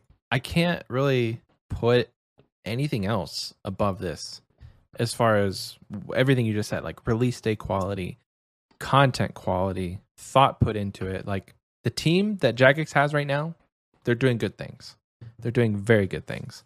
I cannot wait for what is in store because we still have a ton of stuff. Oh my god. The Gazette is full of things. If they could do this, holy shit, what's next? I know. Like that's where I'm at right now, dude. Yeah. You're absolutely right, Michael. This is not the ceiling. This is the floor of what is possible with this game. Like this is old school RuneScape, guys. I think some people, myself included, take that statement for granted. When it was the year, 2013, they're like, should we boot up the 2007 server? To nearly 10 years later, we have this. Insane. Like, this is top tier quality content. And it is fun. You guys know, not too huge into PVM. If I wasn't going for maxing right now, I probably would still be at Tombs of Masquerade. But like my other goals have to come first, unfortunately. So it is content I'm looking forward to going to whenever I get, a couple hours free and the boys in Discord want to send it, or once I max. So again, I just agree. Everything you said, Oxy. It's amazing.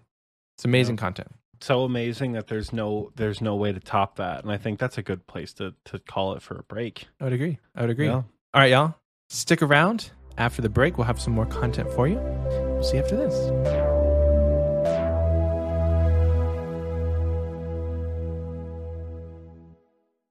Hi there. My name is Farmer Grycolor, and this here's a tithe farm. Now, this here's not your general type of farming that you see around other folks doing. My plants are special. Why? Because they grow real fast. Now, if you're asking me, it is pretty simple. Plant, water, and pick. Now, this isn't all just for fun, no. I've got a little shop that my granddaughter helped me set up. Okay, well, I do gotta be honest with you. I don't take gold pieces. My shop only accepts points that get awarded by yours truly. You get points each time you bring in a harvest, so I'll be keeping track for you. Now, just to rattle off a couple things that might interest you, I've got an herb sack, a little box to put all your seeds and such, and one of the best outfits. I call it the farmer's outfit. Oh, and I have a service, too, where I can send folks out to take care of all your weeds. Woohoo! That one's my favorite. I sure do hate pulling weeds. It hurts my back. Come on down to the Tithe Farm and give it a try, and I'm sure you'll have some fun. When you need mealtime inspiration, it's worth shopping Kroger, where you'll find over 30,000 mouth-watering choices that excite your inner foodie. And no matter what tasty choice you make, you'll enjoy our everyday low prices, plus extra ways to save, like digital coupons worth over $600 each week. You can also save up to $1 off per gallon at the pump with fuel points. More savings and more inspiring flavors make shopping Kroger worth it every time. Kroger, fresh for everyone. Fuel restrictions apply.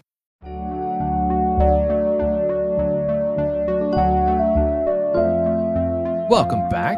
I hope you enjoyed that commercial break because I know that I sure did. It is the time of the episode where we give a shout out to our lovely patrons.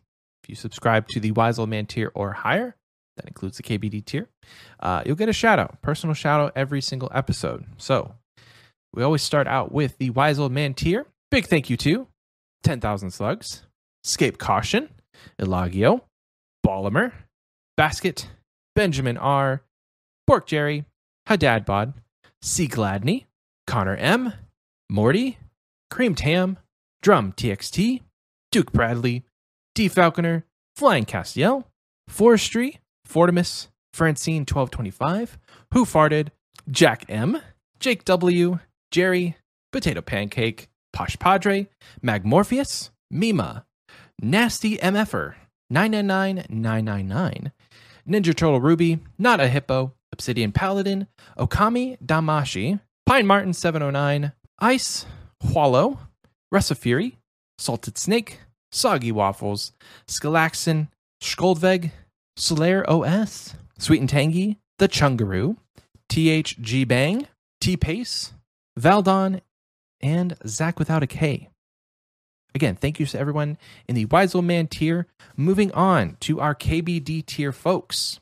Big thank you, and starting out with Bloodman, aka Young Kyle, Oxy's dad, also my dad, GIM Stones, Kroll, the Lord Jake himself, our third favorite Patreon supporter, Ralph, Rylithian, Skooma 92, Spartan Fire, and Toast No Toast. If you guys want to support us on Patreon, you can do so by going to patreon.com/xpwaste.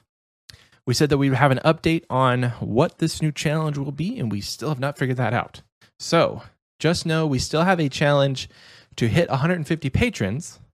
Not sure on the details just yet. But if you guys continue to support us, eventually we'll get to 150, and we appreciate that so much. Now it's time for the community question. Oxy, are you ready? I'm ready. Last week we asked you guys, did Raids 3 meet your expectations? So we got a couple replies over on Spotify. Starting out with Matt. They said, I love TOA. It's super inclusive to rookie PVMers or people without max gear. It's a great confidence booster to dive into more content. Absolutely agree. Charlie says, it exceeded my expectations. Fun, engaging, accessible via customizable difficulty. Feels like a great bridge for players to get from mid-game to the end game. Ooh. And that's in PVM, by the way. Dudeheim says, there's a third raid? Question mark. I'm still working on the account to do raids 1, but I love the artwork of the rooms and bosses from an outside view. Very nice. And then Young Max says, no, I wasn't expecting on sending it this week, but I was expecting a rollback day 1. And that hasn't happened to my knowledge, which it did not happen, which is great. So moving over to our YouTube replies, it's actually kind of funny. The only YouTube reply we got to the community question is from Young Mac. They said, updated comment from my Spotify comment. New raid is fun. Did one run, and golly, I had a good time. You absolutely love to see that. You absolutely love it. Young Mac, thank you. Young Mac was the only one who came to the Achievement Diary Cape party that I didn't announce and didn't technically have. I just said that I'm done with the Achievement Diary Cape, and he was there at Twiggy O'Corn with his, the big Easter bulwark door, whatever it was, kicking the shit out of a Black Knight. So shout out to you, Young Mac. Thanks for coming. I guess it wasn't a party, but thanks for coming anyways. That is it for the community question. So thank you to everyone who did answer. If you'd like to answer this week's question, it will be, who is your favorite TOA boss? Answer down in the community question section on Spotify or the pinned comment on YouTube. I believe now, Oxy, it is your turn to take over. Oh, you know it is, baby. It is Achievement of the Week. We have had an entire week since the last episode, or since the last recording anyways. It feels like it's going to be a lot longer because we released early for Tuesday, which, side note, also made me really happy when I sent the notification out that we're releasing 2 days early and people like lost their minds in the Discord. That was really satisfying as a content creator to see. So shout out to you guys. Because you did say, I have bad news. There will not be an episode on Thursday. and then you hit him with, "'Cause it's coming on Tuesday." Yeah, and that was really cool to see how excited people got for that. Oh yeah, for sure. Yeah, it is time for Achievement of the Week. You guys didn't hear it, but we had to take a little bit of a break there because my allergies are trying to kill me here on this fine Sunday evening. But kicking things off in the miscellaneous question mark category of Achievement of the Week, we're getting going with some quest capes here. So, Magmorpheus earned his first quest cape. Congratulations. Z-Walker76 with his first quest cape as well. And C. Burt with his first quest cape after 17 years. He says, finally, after 17 years, we got the quest cape. Better late than never, brother. And I lied. The last quest cape is actually Lucid719. Congratulations to you on your quest cape as well. That was like today, I think. I think like he finished 2 the o'clock. Kingdom Divided and got that today. So moving into some of the more miscellaneous goals. Hadadbod did Dragon Slayer 2, Monkey Madness 2, and Song of the Elves within like 2 days of one another. Having done that exact same grind, that's a lot of questing. Holy shit. Additionally, Caper68, which she does not sell infernal capes, by the way. For people outside of the clan, the term caper generally refers to someone who sells infernal capes. She does not sell them, but she did complete Dragon Slayer 2, so congratulations. And then Young Mac, again, at Achievement of the Week, coming in with 2K total with no 99s, which I just think is weird and impressive. So I want to see how far you can get. Can you get to 22, 50, whatever, without getting a 99? Probably not, because you just won't be able to do combat ever. But, who knows? I literally think mathematically getting to 98 attack, strength, defense, magic, prayer would give you 99 hit points, period. Unless you do some like stupid, I'm training strength at Blast Furnace because I'm not getting hit points experience. Right. Like, unless you do something stupid like that, you're probably just going to get it outright. But in any case, looking forward to that first 99. Speaking of 99s, we're going to move into the skilling category. Kicking things off, we have Mr. Myrtle? Not entirely sure how you pronounce that. But 99 agility. Also, 2 rings of endurance from Hollow Sepulchre from 92 to 99. That's gross. That's a lot of money. Congratulations. We have Doombar with 99 crafting. Some of these, frequent flyers on the list here are flying through some of these 99s, though. Holy. Erdan with 99 magic on a fire surge at Lumbridge Cows. Congratulations. We have Riverwolf with his first ever 99 hit points. Call me biased, but the untrimmed hit points cape looks the best. That was also my first 99. We have Skalaxin with the double kill, 99 magic and 99 rune crafting in the exact same run, which is always pretty impressive as well. And I think that about rounds out the skilling category. So now we get into combat. As always, we have a set of first fire capes, which you guys know we love to shout out. RIP the YouTube people who I'm not looking at directly, but I'm looking over here for. Submediant got his first fire cape the other night. That was one I was in Discord for. He wouldn't stop making dad jokes and then got really quiet and then saw the notification that he got a fire cape. And we're like, oh my God, because I don't think we were paying attention to what he was doing. I think we were helping you do Corrupted Gauntlet, actually. Oh, really? And then he was just like, oh my God, I got it. And then the clan system notification popped up. So I love being in VC with people when they get their first cape. Speaking of first fire capes, of course, we have more, because that's like our thing in this clan. For a host who can't get a cape out of the Tazar area to save his life, we do love first fire capes. Holy shit. I can't wait for the end of the year survey like we did last year, where we just count up the amount of first fire capes in the year. Yes, that's going to be so much fun, dude. King Roglo got his first fire cape as well. And then I want to say we cap off with GIM Kami, who got his today, otherwise known as Okami Damashi from the Patreon. Got his today as well. So congratulations to the first fire capers. I know we had a first Zulrah kill earlier in the CC, but for the life of me, I don't remember who got it. It's a first Zulrah kill because the Zulrah scales pop up as a collection log item for people. So it was just after I got my diary cape at like probably 6 o'clock on Sunday. So if you got your first Zulrah kill in the clan at about 6 o'clock on Sunday the 28th, let us know. But congratulations to you. And I want to say Skalaxin making a second appearance with his first ever Gauntlet KC. All of those of you who did Tombs of a Masket, congratulations. And I mean that from every sense of like, you've never raided before, hard mid game, early late game, you barely have the trifecta. Dude, somebody, I think it was, I don't know who in the CC the other day, I think it was Baxley, said he had to sell his blowpipe to buy a lance for Vorkath. And he's like, nobody tell Oxy. And the CC was like, don't worry, Oxy's raiding. But I had just finished a raid when I saw that. I'm like, bad time to admit a sin like that in the CC, brother. And he's like, oh, shit. But he was able to buy his blowpipe back with loot from Vorkath. Oh, hey, so there you go. That's a decent trade-off. Hell yeah. Keep your damn trifectas. It's called a rebuild, baby. I don't know if I would call a lance. I mean, yeah, you can call a lance a rebuild. But in any case, whether you completed it because it's your first raid ever, and you went in with a bunch of friends and you learned it for the first time, the voice chats in TNL were popping off. They're still popping off. We took to pictures. this day. Yeah, no, people have not left VC. I have not seen an empty voice chat since 6 o'clock in the morning on Wednesday. People have been going ballistic for TOA. If it's your first raid, congratulations. If you did a solo entry mode after never having soloed a raid, like I did, for example, congratulations to you.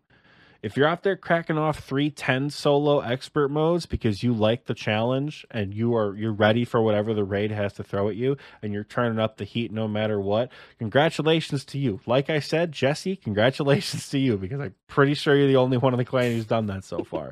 But regardless of what level you completed TOA, congratulations. It is a brand new raid, and seeing all of the completions in levels and achievements has been super cool, because this isn't something we would have been able to see.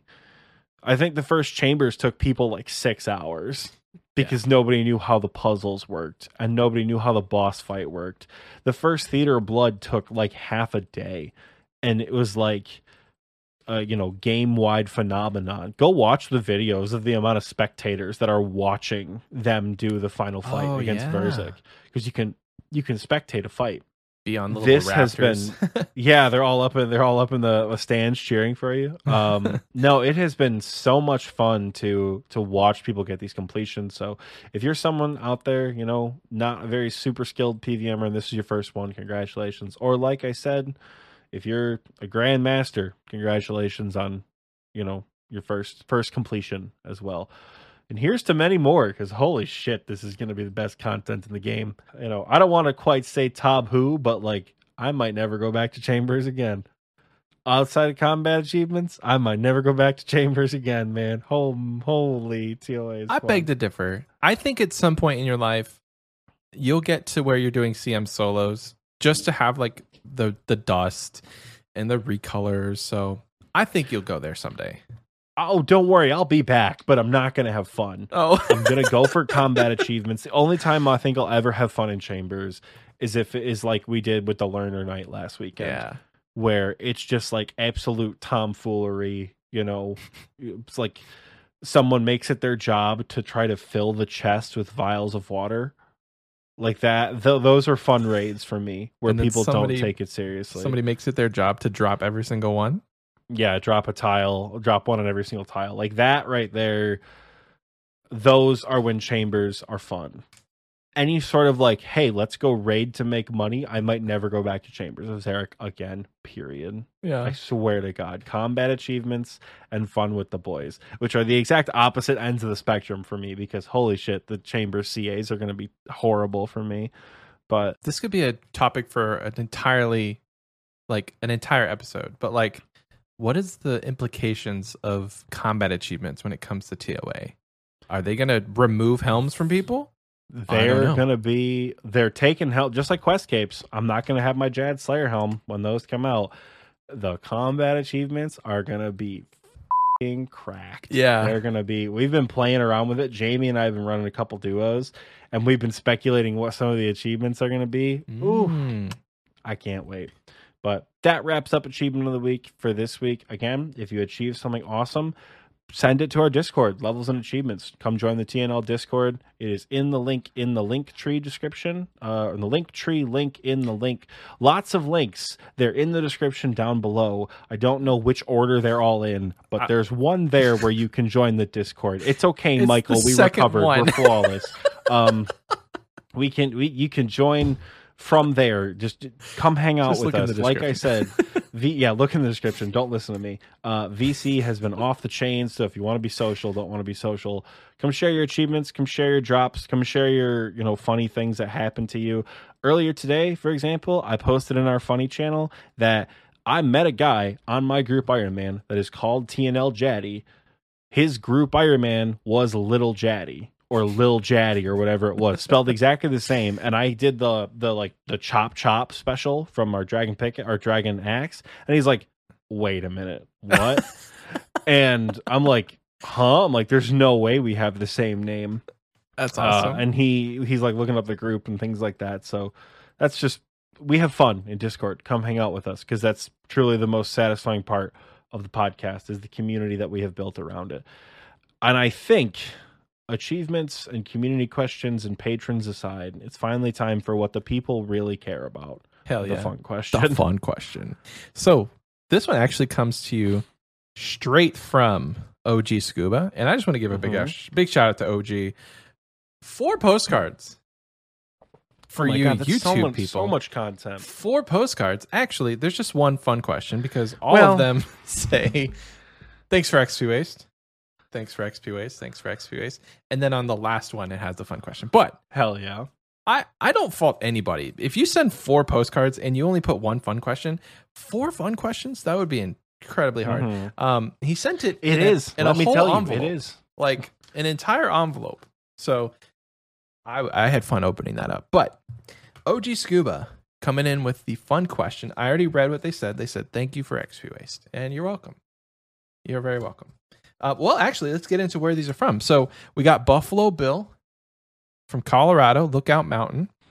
We got- I wasn't looking at the screen. You said Buffalo Bill. I went, there's no way he sent a Silence of the Lambs postcard. Continue. I'm thinking of the wrong guy. Never mind. We got the Red Rocks Theater, which is absolutely gorgeous. I believe also in Colorado.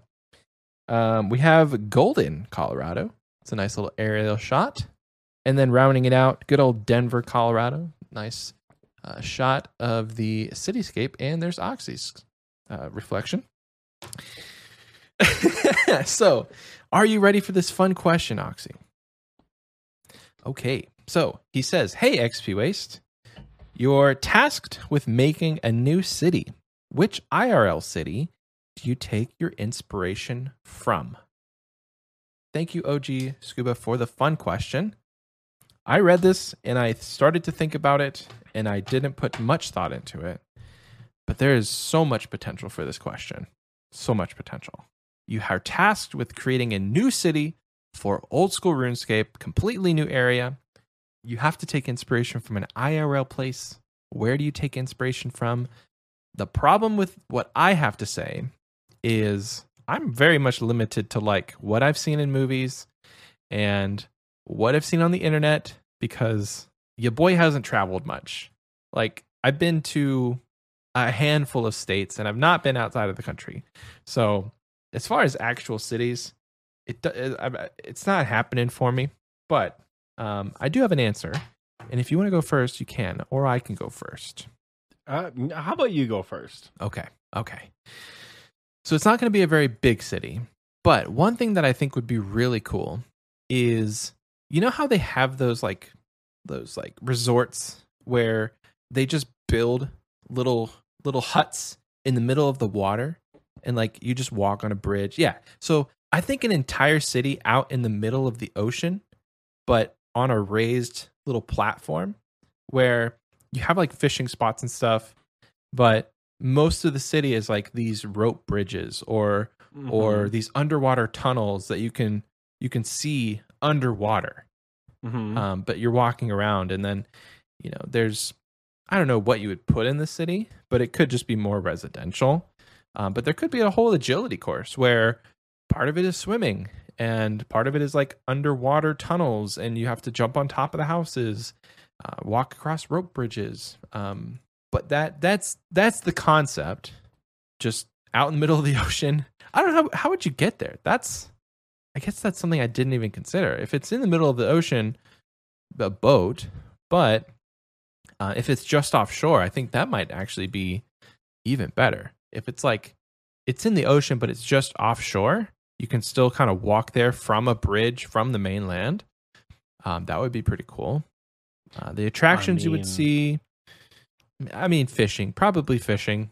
If they added sailing, though, as far as getting there, you could always take inspiration off of Pokemon Ruby and Sapphire, the good old Pacifidlog town. I did have to look it up because I forgot the name of the town, but you have to surf there on a Pokemon to get there because it's in the middle of the ocean. So you could do something like that where you have to like manually get there yourself. I don't know. That's cool. That's cool. Like you click on a spot and it's like you see your character like swimming in the ocean and you're maxed melee gear and you're not sinking for some reason.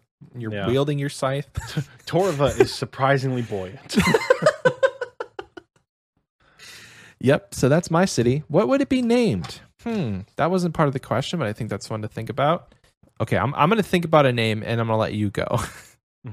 What do you got? So, unlike Michael, I've done a shitload of traveling. I've seen a lot of cities, been to a lot of countries, been to quite a few states. You know, I like going places. I like traveling. If you hear the background noise, I apologize. My cat is attacking the window because she sees the bugs. Oh, nice. But interestingly enough, I don't think I'm going to base it off of any of those cities. I'm going to base it on a city in Michigan that I have spent a shitload of time in. I'm going to base it on East Lansing. So for those of you who have never been to East Lansing, if you have been, go green, by the way. If you've never been to East Lansing is a university surrounded by a city.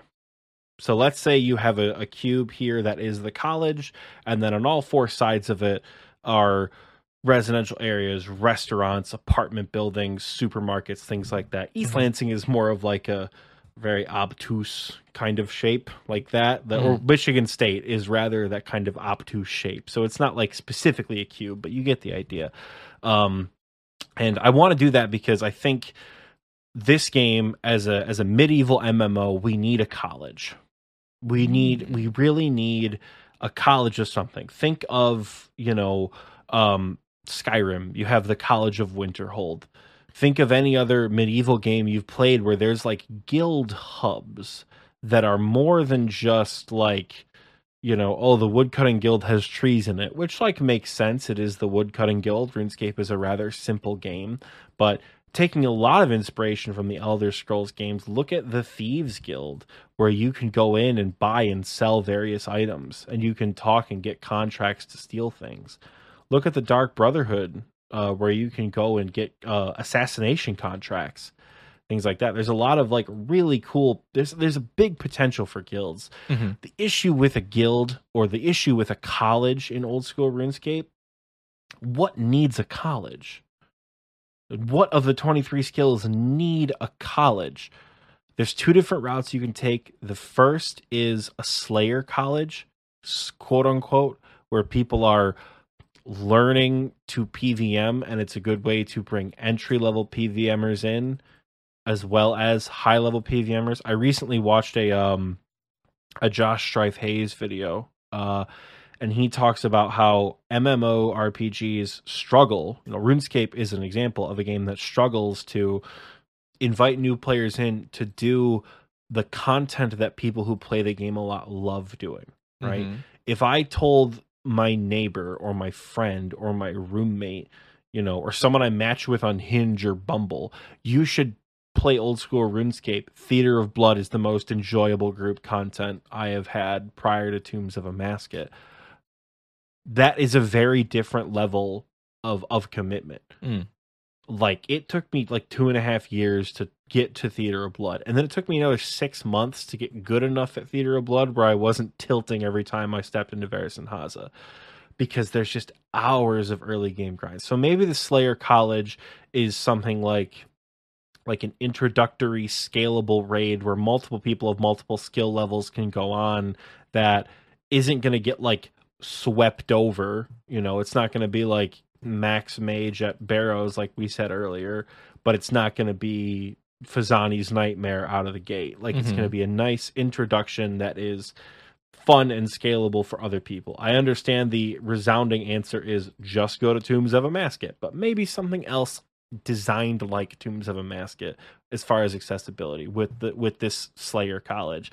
The other example is add a new skill. Maybe add an artisan skill, maybe add the bard skill, maybe add something that would need this university setting where people from all over the continent can get together and share knowledge about one specific topic. I think having some sort of college here would be super cool. What would be around it, you know, because like I said, East Lansing is a college surrounded by a city, right? Maybe you have your skilling training hubs inside the city itself, where let's say it's an artisan one, you know, maybe you have a furnace and an anvil, and maybe you have a spinning wheel or something like that, or maybe an element of a new skill that we've not seen before, you know. Maybe there's just things like that. Maybe there's like fun little dialogue. You turn in items, kind of like in Dorgashkan to get XP, things like that with the bones. And then outside is where you have, you know, your bank deposit box, your bank, your pull booth. Maybe you have a general store on the outside. Maybe you have some armorers or some like crafting shops or something like that. Maybe a rune store where like the merchant area is kind of on the perimeter and the interior is more skill centered. And what I frankly would like to see, that I think is super cool that they've done with some places like Hasidius and Shazian, is let's just see some more filler area. Let's just see some more residential. You know, let's see like, what does a real city look like? It doesn't have to be maximum XP per hour functional. You know, I would also like a river to run through the city at the dead center, the city and the university, because that's also how East Lansing is laid out. There's the Red Cedar River runs through the middle. Let's have it just look cool. Let's make it look like a city. Maybe there is a massive living complex somewhere that doesn't offer anything besides NPCs to talk to. Let's give it some life. Let's have named NPCs. Let's go off of Burthorpe and Prif Dinis, where like people have personality. You know, where you would stick it in the land, I'm not entirely sure. As far as the name of the city, I think Beale would be good. I know Beale City exists. I think it exists in Michigan, frankly.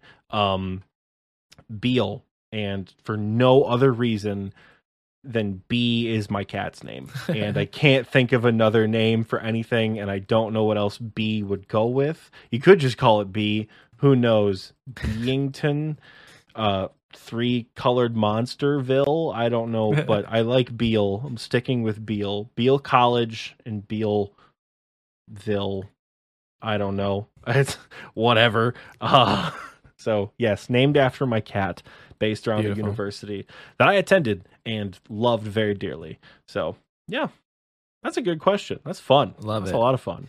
One thing I want to see more of that they don't do often, you know, this is a very small example, but like how you go to, so within Hosidius, you have the range, and you have the one NPC that's going from the bank to the range.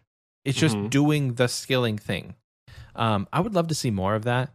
Like you could have had it within Prifddinas. Like you could have had NPCs that were taking things to an anvil, smithing them, and then walking back to another house. Like you could just have NPCs that are doing the mundane tasks that characters are doing, so that like you're not freaking like if you go in a 2200 world and you're in a remote place, like you're not the only person there. Because if you go to any 2200 total world, there's like maybe 70 or 80 people. Chances that you see another human being, very slim.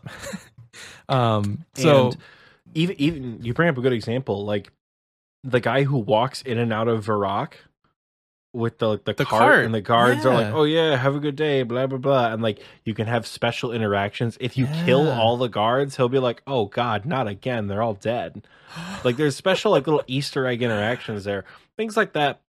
make these cities feel alive and thriving. Mm-hmm. And that is, something that MMORPGs and old school RuneScape specifically have struggled with in the last couple of years, because while the content updates have been really good, like this place as a whole, as a fantasy realm, doesn't feel very real and doesn't feel very like I can't get engulfed in it, Right.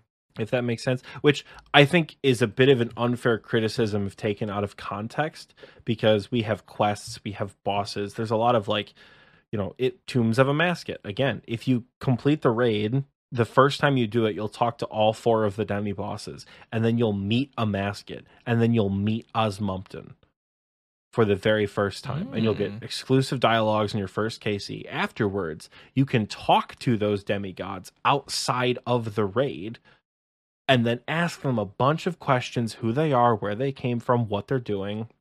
And then you can say, well, what are we doing now? And they'll say, we have to prepare for whatever a Masket has next, and then they'll leave.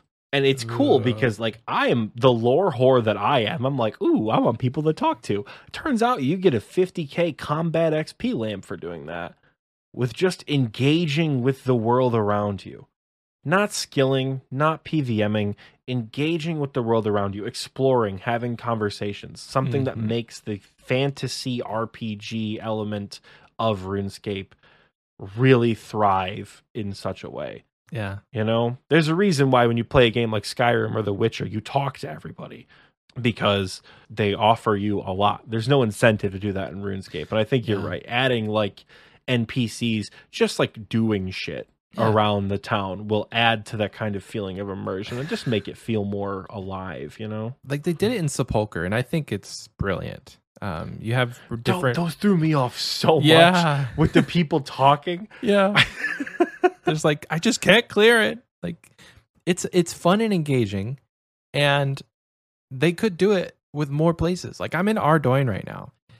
All you see are guards, and the people in the houses are just your standard man and woman NPCs. Dude, there must be martial law in Ardoin. I don't think I've ever seen a single citizen in that market ever. Ardoin is under constant martial law. Yeah. Nobody is out and about.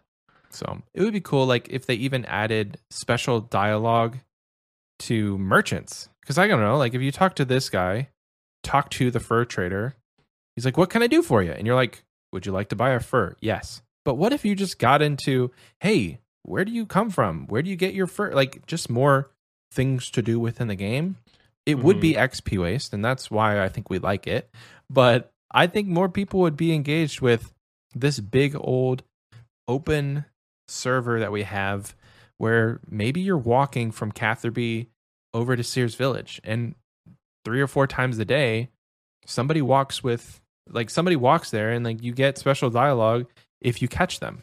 That would be really cool, because odds are 5,600 hours within this game, I'm probably going to see them a handful of times, and I can get to that that point in the dialogue, and maybe you learn something about RuneScape's history. Maybe they throw in facts. I think that's just got to be the key to the whole thing. It doesn't have to be you guys have to, all right, now on this step of the Osiris guide, you have to sit in between Varrock and Falador and wait for Jenny and her 2 dogs to walk by. Because if it's only 1 dog, you're not going to get the item you need, or you're not going to get the lamp you need. So you have to wait for her 2 dogs to come by. And in the meantime, while you're there, you should do all this stuff and fletch all these darts and make sure it's a maximum XP. Just make sure it's just something to do. Yeah. Yeah.